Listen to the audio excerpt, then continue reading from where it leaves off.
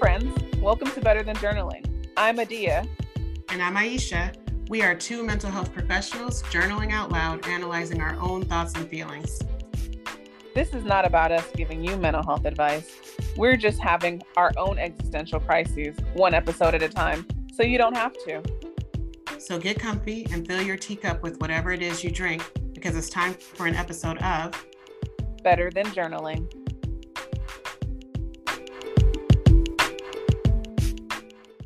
Good evening, Miss Aisha. Good evening, Miss Adia. How you doing? I'm doing very well. We had lovely weather here in San Diego today, and I enjoyed every bit of it. So nice. So nice today. Like almost too warm. Oh my goodness. It was almost too warm. Well, but it was really pretty out. I'm assuming, I haven't looked, but I'm assuming the East Coast is no longer being wrecked by whatever storm passed through for the last week and some change. And so now we have a reprieve as well. Still chilly in the evening, of course. It's winter, but you know, I can't complain. I won't complain. I can't even tell you what it's like in the evening because I'm never outside in the evening. But I can tell you that like 6 o'clock in the morning is hella cold. Yeah, hella. I like to keep windows open all the time so I can feel when it gets chilly. Like if I need to keep my bedroom window closed, that's a sign for me that it's chilly in the evenings here. And I have to take Luna for walks, so I'm always aware of how chilly it is in the evening. Yeah. Nope. I usually have the windows closed, so I don't notice that. I would like to have the windows in my office open during the daytime, but I'm always worried about privacy. So I don't know what the temperature is like outside until I go.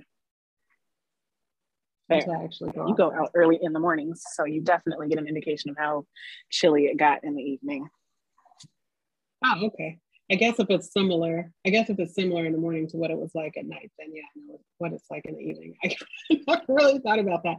You know why? At my old place, I used to have the windows open all the time because they were higher than my head, like they were above the bed. But also there was nothing outside.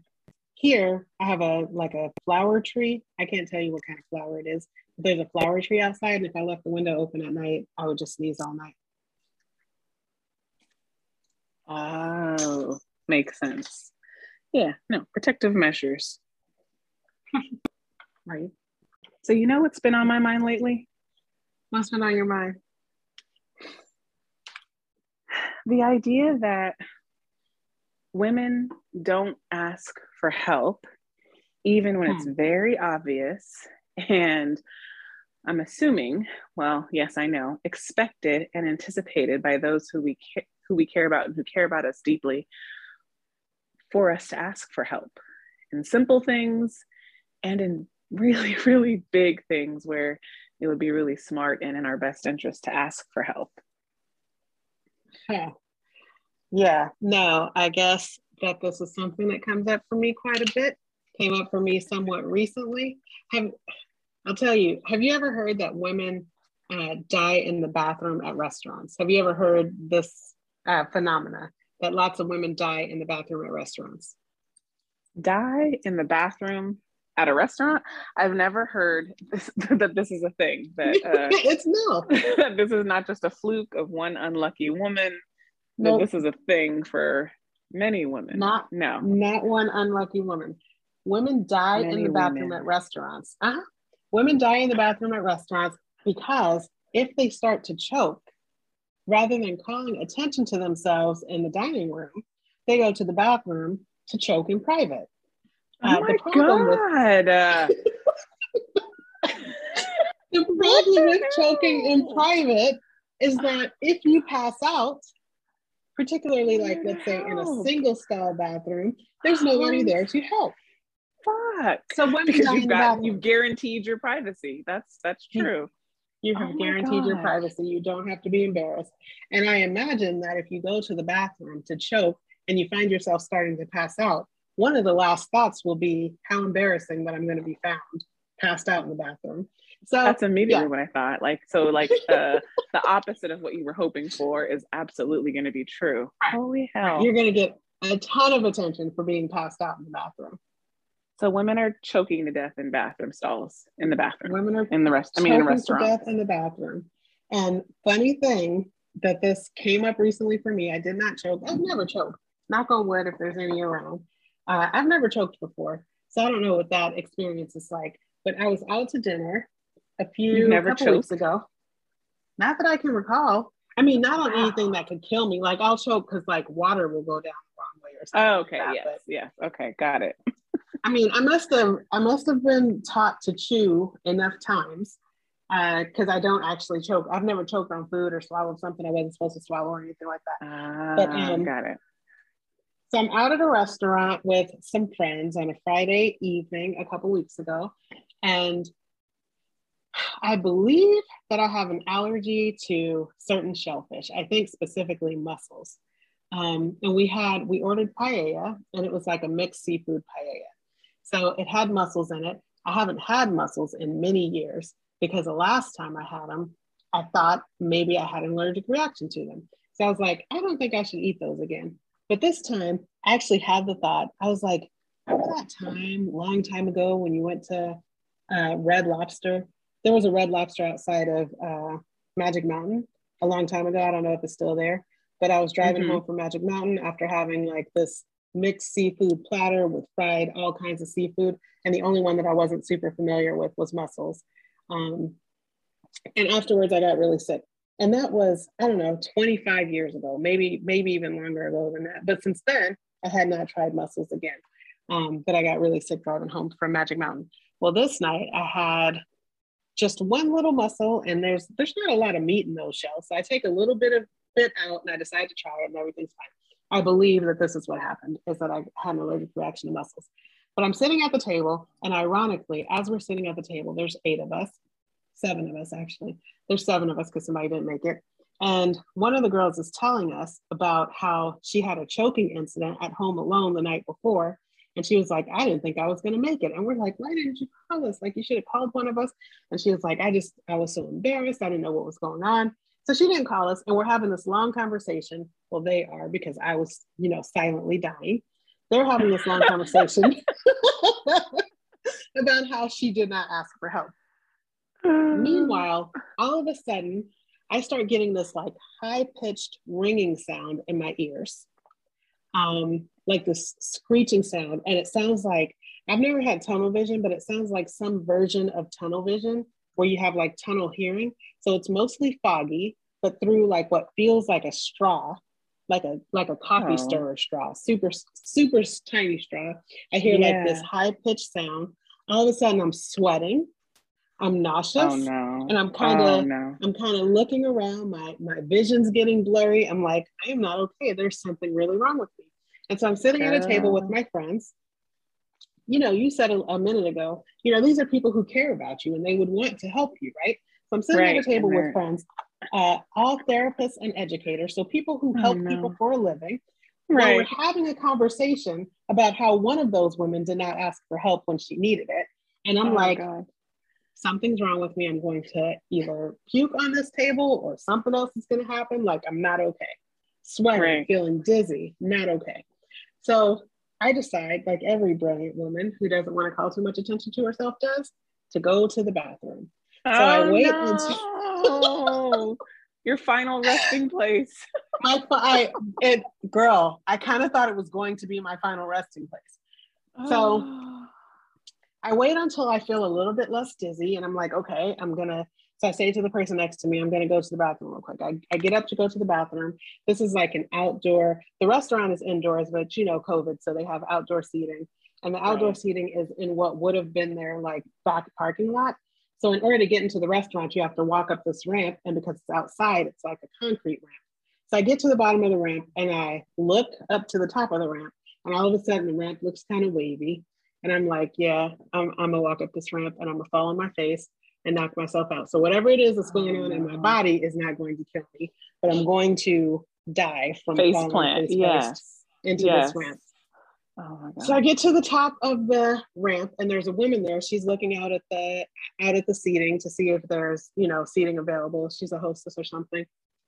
And I ask her where the bathroom is. But remember, I can't hear anymore, right? Because Because you're there's this, dying. because I'm You're dying, literally because there's this slowly dying. tunnel hearing going on. There's this high pitched screechy thing. I'm like trying to read her lips, but I can't see all that well. So she tells me where the bathroom is. I don't hear it. I'm trying to get to the bathroom, trying to like hold on to things that are not attached to people. Like I don't want to touch the back of anybody's chair and have them be like, "What's wrong with Oh you?" my gosh. But I'm like holding on to Yeah, walls or whatever. I make it to the bathroom. There's a line because of course there's a line. of But course. There's a luckily, line. Yeah. there's two single use bathrooms. And I'm standing there. One says male, one says female. The two people that are waiting in line are females, and I'm like, I don't care. And soon after I got there, somebody gets out, and one of those women goes in. So there's just one woman standing there, and I'm like, I don't care which one of these doors opens first. I don't care about this lady. I don't care if it's the men's room. I am going into whatever bathroom opens next because I am going to pass out. And then the door opened, and I didn't have the balls to just be like, I don't care what you think, I'm going. So here I am, I'm dizzy. I'm like leaning on the wall in front of me, waiting to die. And eventually the woman comes out of the bathroom. I'm serious. Now, mind you, my friends are steps Yeah. away at this table. Steps away. Somebody could have Just helped me, steps. but that would have been way too embarrassing. So To I go actually into the ask for bathroom help. to actually ask for help. I go into the bathroom. I'm getting dizzier and dizzier. Uh, let's just say some things went down in that bathroom that we don't need to discuss the details of. But thankfully not your death. Oh my God. Thankfully, not my death. I'm in the bathroom Googling, like, what happens if you have an allergy to mussels? Like, that's what's going on in there. No. Because I am convinced that I'm going to die. But you won't text your friends or call your friends. Am I texting my friends? No. But why would I do that? Because then that would call attention to myself. So eventually, does it occur to you how ironic it is that this conversation is happening and you're doing the exact opposite of what you just somewhat scolded your other friend for not doing? I am fully aware of the ridiculousness of the situation as it's going on. Fully aware how ridiculous the situation is. Oh my gosh. So I'm in the bathroom for a good 10, 12 minutes, wondering, like, at this point, why has nobody come to check on me? Because it just feels like I've been gone for a really long time. An eternity. I start to, after the shit went down in the bathroom, I start to clear a little bit. I'm like, okay, I can make it back to the table, go back to the table, sit down. I'm still a little bit sweaty, still a little bit dizzy. But then, like, as quickly as it started, it stopped, just completely went away. And I was 100% back to normal. That's wild. That's wild. I said to the person next to me, I was like, girl, I almost died in the bathroom. And she's like, what's going on? Aisha, what are you doing? I didn't even tell the rest of the people at the table. I had already come up with a plan about how I was going to, like, when it was time to leave, if I was still feeling this way, that I was going to, we're an affectionate group. I was going to, like, take somebody's arm so that I could get to the car and nobody would notice that I was staggering. And then I would have the girl pull up in the driveway when we got to, because I wasn't driving, and have my friend pull up in the driveway. And then as soon as I got in the house, I'd be able to collapse and nobody would know except for my husband, and that would be okay. Girl, totally in a position where I'm aware that women die in the bathroom. I'm sitting with people who would want to help me if they could. I'm putting myself in a situation to pass out on a public bathroom floor so that I can wake up and feel like crap about that for the rest of my days. Part. Yeah. Well, let me tell you, I'm wondering, like, okay, so you said you did mention embarrassment, so shame. You didn't say anything about guilt, but I'm wondering for you if, similar feelings or ideas or beliefs were really driving the way that you handled the situation. So I have my own story. It did not involve choking at a restaurant. It involved over imbibing at a wedding that obviously had an open bar. And, oh boy. See, that's why those shouldn't exist. they need to exist. Are you kidding me? And I, became very ill at the dinner table and hurriedly scurried off to the bathroom, and To just die. to die, yes, silently and privately, mostly privately. Um, we were at a really nice estate, so it's a home, so there are less restrooms, and the ones that were downstairs and easy access, I think there were probably only two, maybe three stalls in the women's restroom. And I am 100% Wait, certain this was a home that had stalls in the bathroom? yeah, I mean, I think that the home was probably fitted for.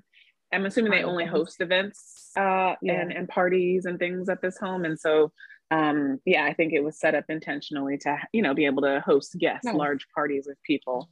Okay. So I was in one of the stalls, and I'm certain that I passed out because at some point I awoke to the sounds of Oh lots of merry no. women saying like, "Come on, get out!" And cheerful.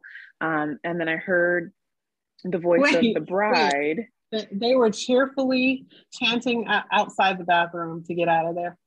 I mean, we're all intoxicated. It's a wedding, and they're not assuming that I'm like half dead in the stall. They're just like, "What are you doing in there?" Maybe they think I'm texting. I have no idea what they think I'm doing, but I know that I they have need to eat. never been curious about what somebody's doing in the bathroom, but okay, so they're merrily yelling, get Maybe if out. you really had to pee and had an uncomfortable outfit on and were tired of waiting and noticed that only one stall or two stalls was moving and one was not.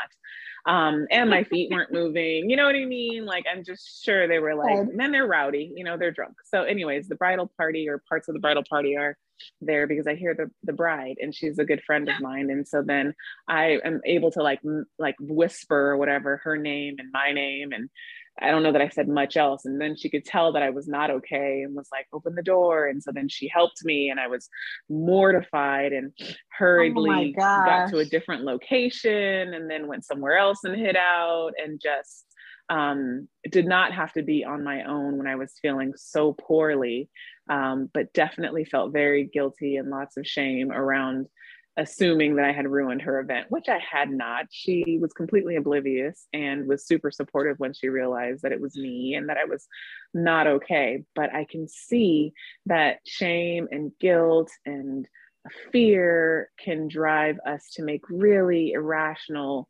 decisions, in times where we really do need someone else that has much more sound judgment than we do to help us in those situations. So I know that I carry a lot of shilt. That's a combination of shame and guilt, if you're wondering. A lot Shout. of shame for things that don't serve me, that don't really help me in life. So I know that was one of the drivers for me. And I heard you say something about being embarrassed or imagining that you would be embarrassed. But just thinking about what we're really embarrassed about. Are we embarrassed about needing help, about needing someone else? Are we embarrassed about not being perfect? Just like all of the things that when you're of sound mind just make zero sense, but you can't help. Anyways, I couldn't help going to that place when I was feeling so helpless. I don't know that I'm good at asking for help, even when I'm not of sound mind. I clearly was not of sound mind that night because I just could not. Like I said, my brain was foggy. I was dizzy. I couldn't see right. I couldn't hear hardly at all, except for that high pitched screeching. So certainly, I could agree that my brain wasn't working very well that night. But I don't know that even at times where my brain is working well, I'm like, oh, let me ask for help. Let me get people to do something for me. I don't know. Shame. I don't know why I would feel ashamed that I was sick, but I know that I would be embarrassed to get all of the attention that might come to me if I was sick. Although much more attention would come to me if I died in the bathroom. So much more, but you wouldn't have to bear it, right? Because And I wouldn't have you'd to be bear it dead. Yeah, you'd be dead. completely. Is and I love to have this conversation, but is shame not an underlying feeling of embarrassment? Well, I mean, certainly they're on the same continuum, but shame is way further on the continuum. Yeah. Yeah. I mean, your situation, like you had absolutely no control over an allergic reaction. So why should you, I don't know, why should you be able to handle what you don't even know what's happening inside of your body? I don't know how my body works. I don't know why my lungs do what they do or why my heart's doing what it does. I just am happy that it is doing what it's supposed to be doing when it's supposed to be doing it. So, like, I mean, yeah, I mean, I don't know. I am very puzzled by the idea and the phenomenon that so many women um, rob themselves of support, especially in times where we are basically helpless. You know, it's funny, the whole idea of being of sound mind. I would say that I'm of sound mind right now. Um, and if I'm asking myself right now, if you were in that situation again, would you do anything different? I'm of sound mind right now. My brain is not foggy. My ears are not ringing. I'm not dizzy. I think that I would probably still sneak away to the bathroom. That embarrassment thing is still completely real for me, even in my more logical state that I'm in right now. And like, yeah. And I, you're right. I think if I were in a similar situation and I had gotten myself to a situation where, well, first of all, I've never since then gotten myself to that level of imbibe to where I'm just so uncomfortable that I need to go hide away and sleep it off in a bathroom stall. In a bathroom and stall. in a bathroom stall, what I'm hoping is that I would be able to say to the person, you know, in closest proximity to me that I'm not feeling well. Can you help me to the restroom? You know, even if it's just quietly and privately to that one person. I think I'm getting to a place now where whatever fears of embarrassment I have, I'm willing to confront them a bit more, even if it's just with one person.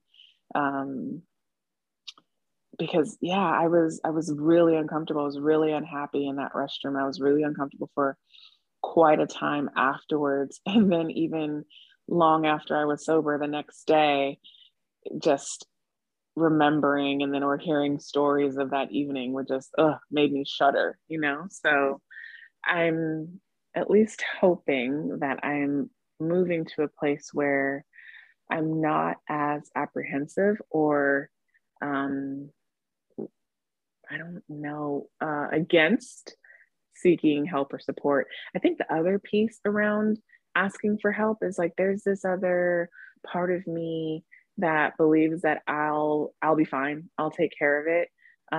Not very good at relying on others or confident that others will be able to offer the support that I'm looking for or that they'll be effective at being helpful. So either they will be burdened by my request or be ineffective at offering support. And I'm wondering if that's a piece of it for others as well. I How about you? definitely feel like, yeah, I definitely feel like asking for help makes me a burden.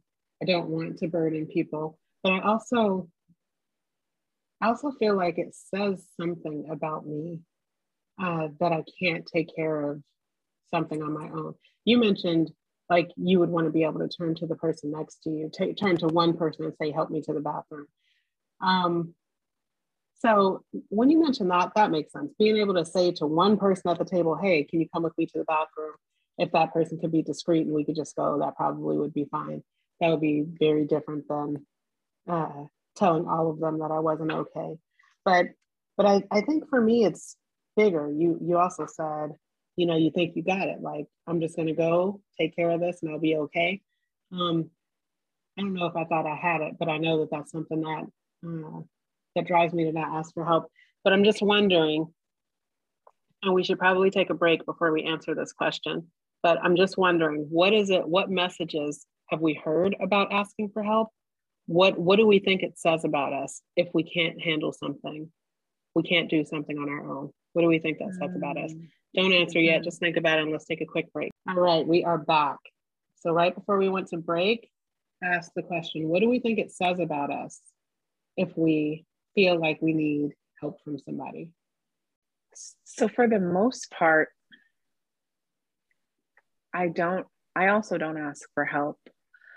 I do have the ability to identify when someone that I'm close to has greater lived experience, practice, or expertise in a certain area. And if we both agree that person knows more about a subject or might have some ideas or help me brainstorm something, I'm really comfortable asking them for help, whether it be my mom or close friends or even colleagues potentially. And I don't have any negative feelings or hesitations around asking for help or guidance or advice.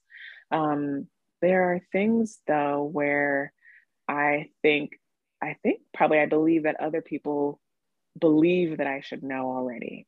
You should know this. You should have this figured out, and I might lose some status or respect or regard for my competence.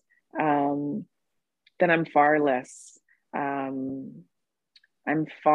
likely to ask for help or guidance or clarification or support in that area. So if I'm supposed to have got it already, or I think that they think that or might think that, then yeah, the odds are slim to none that I will come clean about needing, wanting, or benefiting from some additional help or support. Yeah, that's interesting. I don't know that the messaging, and maybe, I don't know, I don't think I've had too many situations where people have, been disappointed or surprised or reprimanded me in any way for not knowing something. I mean, there may be, some offhanded comments like, you don't know, or like, come on, for real, or I'm surprised. And that kind of stuff sticks with me because then the message is like, well, you should have known. And that probably has kind of resonated, and I felt some level of embarrassment or shame. And that kind of planted a seed pretty deeply for me to be hesitant about revealing, a lower level of competence across the board. Yeah. That makes sense to me. I think that it depends on the topic, but if people expect me to know, if people think I know, then I might be reluctant to say I don't know. But that also depends on how confident I am in my general knowledge. Like I am confident in my general knowledge about, let's say leadership. I feel like I'm pretty good at that. So if something comes up in a meeting and people are like, what do you do about this? I feel like I'm confident enough as a leader that I can say, that's new and I don't know what to do with that. And I'm confident enough that not knowing one thing doesn't shake my idea of my competence. And I don't assume it'll shake others' idea of my general competence either.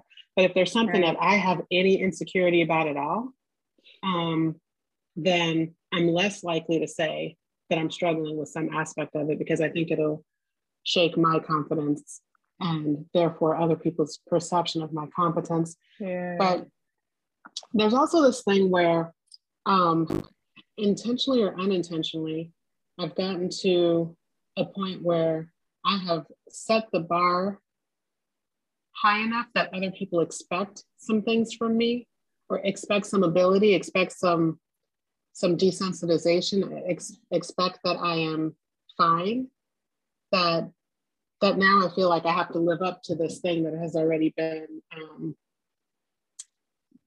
kind of programmed into people. I was in a meeting a few weeks ago and we were giving out assignments and, how with wraparound, it's like, when will this be done or whatever. So the person said, whatever the assignment was that I had, the person said, how about next Friday? It was like Wednesday. So how about next Friday, which is like a week and a half? And I was like, yeah, that works. And then somebody else in the meeting said, knowing Aisha, it'll be done tonight. And then I was like, Oh boy. well, dang, now I feel like I need to do it tonight so that I'm like living up to, first of all, because I can. Second of all, this is the kind of impression of me that I have projected to people. So now I feel like if I don't do it by tonight, then I'm not living up to the standard that I have set. And that I was all in my head about that. I was like, should you just do it? You can get it done tonight. Should you just do it because they expect you to? Or if you do it, will they always expect you to get it done right away? And I was all in my head about that. Man, that's like crazy making, right? Like the bar just keeps getting higher and higher until you're dead in a public bathroom. I don't know how I thought that sentence was going to end, but I did not think it was going to end there until you're dead in a public bathroom. But yes, full circle. It just keeps getting higher and higher until you're done in a public bathroom. Yeah, like it's like words matter, you know, and I'm sure they were meaning that in a complimentary way, maybe even a bit of envy, maybe a little bit of awe about your, you know, your ability, your competence, or whatever. However, the ugly side of that is that it feels like there's no room for error from your perspective. You know, there's like a loss of humanity, you know, and that's kind of what, to me, what I think of when I think of that dying in the bathroom alone. Like that is, there's nothing dignified about that. There's definitely a loss of humanity that you don't need or deserve, or, you know, want, desire the comfort of others, that um, even in your last moments, you should be on your own and handle this really terrifying situation and moment in your existence. So, you know, this is really resonating with me. This is like really, I don't know, eye opening and calling to me in a different way about how and where I reinforce this messaging for myself that I need to be standing on my own, and how that equates to like alone, you know, alone. Mm-hmm. I don't like the sound of that. Like I do feel strong and competent and willing, and also that isn't the most important. I don't want that to be the most important thing to me, so much so that it drives me into isolation in my moments where I most want to feel supported and connected. Like I don't need to be good and the best and right so much that I need to be alone, you know? Right.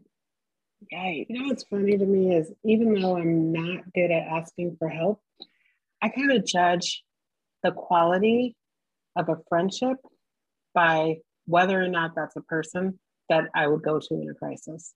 Not that I have a lot of crises, not that I go to all of these people in a crisis, but if I'm thinking about like who are my closest friends, they are the people that if I really needed help, whether it was to do the Heimlich so I don't choke to death in a bathroom, or to borrow $500, or to, you know, I had a pact with a friend of mine at our last job. She was bad at, I can't remember what she was bad at, but I was bad at, maybe it was progress notes or something like that. And I was like, if I die, I need you to go ahead and write all my progress notes real quick before they recognize I haven't done it. Like the person that I would confide in, that I'm bad at this thing that's really important to the job. This was a long time ago. I'm really good at it now. You know, all of you auditors out there. Yes. But I was bad at keeping up with stuff like that. And I was like, nobody can know. And she was bad at something else. And she was like, nobody can know that I'm really bad at this. So I'm confiding in you that I'm bad at this. And if something happens to me, you go take all my private stuff out of the nightstand before my mom would come check my house. Like that kind of thing. Exactly. Like, Exactly. Who are these people that I would trust with my secrets, that I would ask for help? Not that I'm going to ask them for help all the time, but if I really needed to, who are these people? And I judge the quality of a friendship, how close I am with a person, based on how much of my thoughts I would allow them to know, and whether or not I would ask them for help if I really truly needed it. And yet, even though that's kind of the mark of who a good friend is to me, I still don't go to those people. Maybe my idea of what a crisis is that's worthy of asking for help is like the threshold is way too high or something. Yeah. That's absolutely also how I label someone who's a friend, as if I would lean on them in a time of need. And to your thought, it made me consider how that feels for the people who we're closest to or purport to be closest to. So, for instance, you were speaking about the reaction of the friend group at the table when learning that one of you almost nearly died and didn't reach out. And it sounded like there was a mix of disbelief and but also like hurt. And I'm wondering if, for me, if I'm thinking about a dear friend of mine who I believe were mutually, excuse me, share, mutual feelings of like admiration, adoration, love, respect, um, I would be hurt and I would wonder what was missing from the friendship, or either like maybe my presentation, that would keep them from reaching out to me in whatever capacity, leaning on me, seeking my support, my input. And it makes me think that we frequently rob the people who are the most important to us, the closest to us, of opportunities to be close to us and to prove themselves to us and to deepen that intimacy and that connection and that strengthen that relationship. So it's this dual process of us isolating ourselves and bearing a lot of the brunt of our pains and our struggles in life, and equally pushing them away, marginalizing them, and preventing the friendship from building and growing. Yikes. Absolutely. There was absolutely some level of outrage and disbelief that was part of that conversation when we were like, why didn't you call us if you were choking? Somebody could have called 911. We could have came over, blah, blah, blah, blah, blah. There was definitely some level of, I can't believe you did not ask for help, ironically, while I was dying in the bathroom. That was definitely part of that conversation. And, as you mentioned this, I think, what if I would have died in that bathroom with 6 of my closest friends sitting at that table? How would that have felt to them? What would it have been like for them to know that they might have been able to help and I wasn't willing to ask? What kind of trauma would I have put them through to find out when, although they didn't come looking for me for like 12 minutes, I came back on my own. But like, let's say it would have been 30 minutes and they were like, where's Aisha? And they would have came looking for me and somebody would have found me like that. If I had been really injured or dead or something like that on a public bathroom floor. Oh my gosh, how embarrassing. There's no dignity in that. But what would that have done to them? It almost feels like a selfish act to not ask for help under those circumstances, when I'm putting people in a position to have to live with the consequences of vanity, it sounds like. I just didn't want to be embarrassed. I didn't want to call too much attention to myself. I'm just going to go sweat my ass off in private and then hopefully not die and pass out because I don't want them to know. That would have been, I imagine that would have been hard on them. It would have been a selfish act because I didn't want to be embarrassed. And, something happens to me. I have kids, I have responsibilities. And that's maybe what I'm doing to myself in my regular life, my work life, working myself to death because I want to, I don't know, impress or live up to some standard that I have set for myself, or expectations that people have of me, taking myself out of and away from the things that should really matter. Because I don't want to say, I can't do all of that. I need some help with it. Well, damn. And that it's like unreasonable to think that I should, and even though maybe I have and have allowed others to hold those unrealistic beliefs, they are in fact unreasonable and unrealistic, and I don't want to continue to support them, because then that's that other piece of, what we've talked about in other conversations of Black women supposedly being impenetrable and, you know, unstoppable and quote unquote Mm-hmm. strong and indestructible. Like that's, it just feels like an offshoot of that, you know? Mm-hmm. Mm-hmm. Exactly that. So what do we do? What do we do about that? That's what I was gonna say. What do we want to do about it? Well, I am going to take up the challenge that I feel like I set for myself already by imagining a situation, hopefully not like a dire situation, but something similar where I recognize in that moment that I am feeling a bit bewildered, um, and saying out loud, like I'm feeling a little overwhelmed, or I'm not feeling like I know where to start with this, or I'm a little worried I won't be able to complete this or make this deadline, or I think I might be choking on my salad, you know, and just kind of declare, put it Girl, out there, take some of if I'm gonna go out by choking and it's on a salad, I'm gonna be so pissed that I did not go out choking on something more enjoyable than that. something more delectable. Oh Mm-hmm. man. Yeah. So I think just even naming what I'm experiencing, um, I think is a huge step in the right direction to someone who I already really trust, Mm-hmm. or you know, who just is, I think, capable, you know what I mean, and willing. Yeah. And it doesn't even have to mean that I think that they're going to have answers, but I do think that allowing someone to offer me some level of comfort and support is really what I want to get better at. Mm-hmm.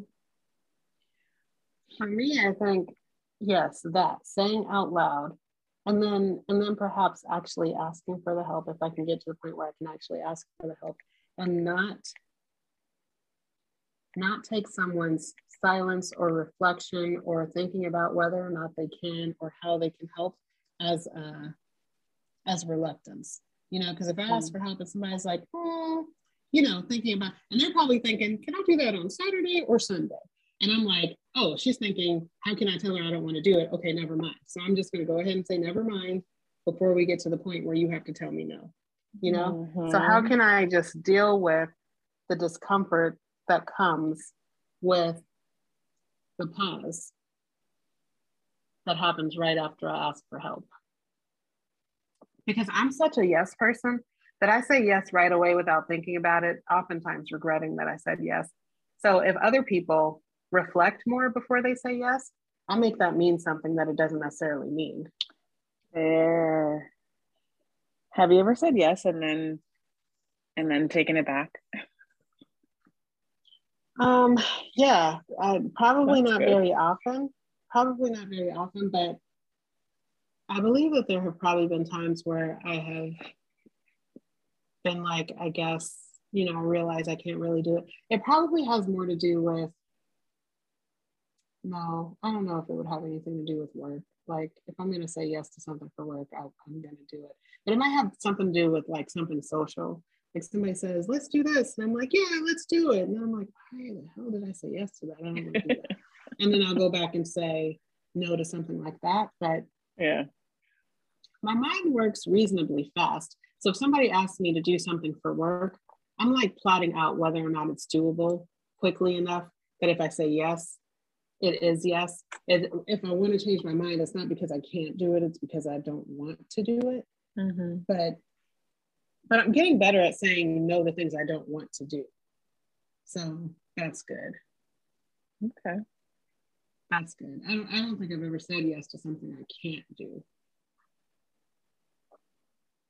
I mean, maybe sometimes like a scheduling conflict comes up or something, but Yeah. nobody's like, hey, can you write me a dissertation on astrophysics by Wednesday? And I'm like, sure, because I want to be the yes Yeah. person. Like, Yeah. nothing that anybody's going to ask me to do is something I can't do. It's just going to be something either I don't want to do or something I don't have enough time to do or something like that. Yeah. Um, But I like this. I like these um, personal commitments that we're wanting to work towards to start to right the ship and change our current experience of needing support and and being unwilling to or unable to ask for help, what do we want to leave the people with today?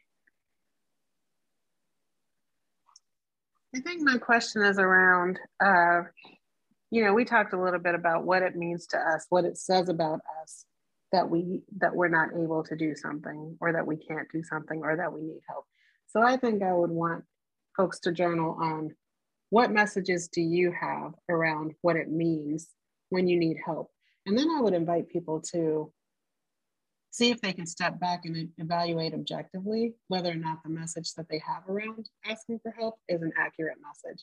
Like if your message is only weak people ask for help, step back and ask yourself objectively, is that true under the circumstances, under which you apply that logic? So what's the message, and is it an accurate message if you can step back and look at it completely objectively? Yeah, I like that. I think that I want to invite people and ask them to think about the people that they're closest to and why they're close to them, and explore how they reveal that they need help or they look to seek support from those people, and be curious about whether or not those people would be surprised or hurt or disappointed if they knew that you needed help and that you were unwilling to ask them for help. Yeah. All right. Well, that's a lot to think about. It is, but definitely worth it, because we're worth it. So happy journaling, people. Happy journaling, friends. Happy journaling, friends. That's a good point to leave on. Asking for help because you're worth it. Like you're worth having someone help you. You are above dying in a bathroom. I am above dying it was a fairly clean bathroom, but still, it's a public bathroom. It is. You're above that. We're all above it. Let's stop doing that. Everybody's above that. Yeah. Yes. All right, Thank you, Miss Aisha. It's always great talking to you. Thank you, Miss Adia. I'll talk to you soon. Likewise. That's right. Good night. Good night.